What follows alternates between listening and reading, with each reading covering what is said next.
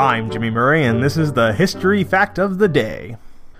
Today's history lesson is on Bea Arthur.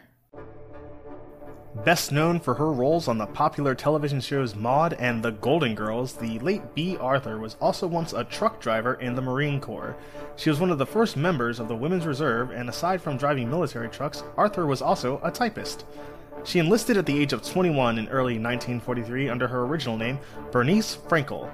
Appraisals from her enlistment interviews described her conversation as argumentative and her attitude and manner as over-aggressive, fitting given the cantankerous character she would play later in life.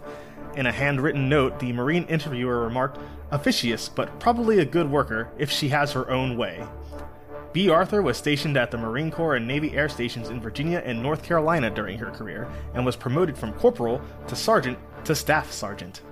She was honorably discharged in September 1945 and married a fellow Marine, Private Robert Arthur, shortly afterwards, then changing her name to Bea Arthur before enrolling in the dramatic workshop of the New School in New York in 1947.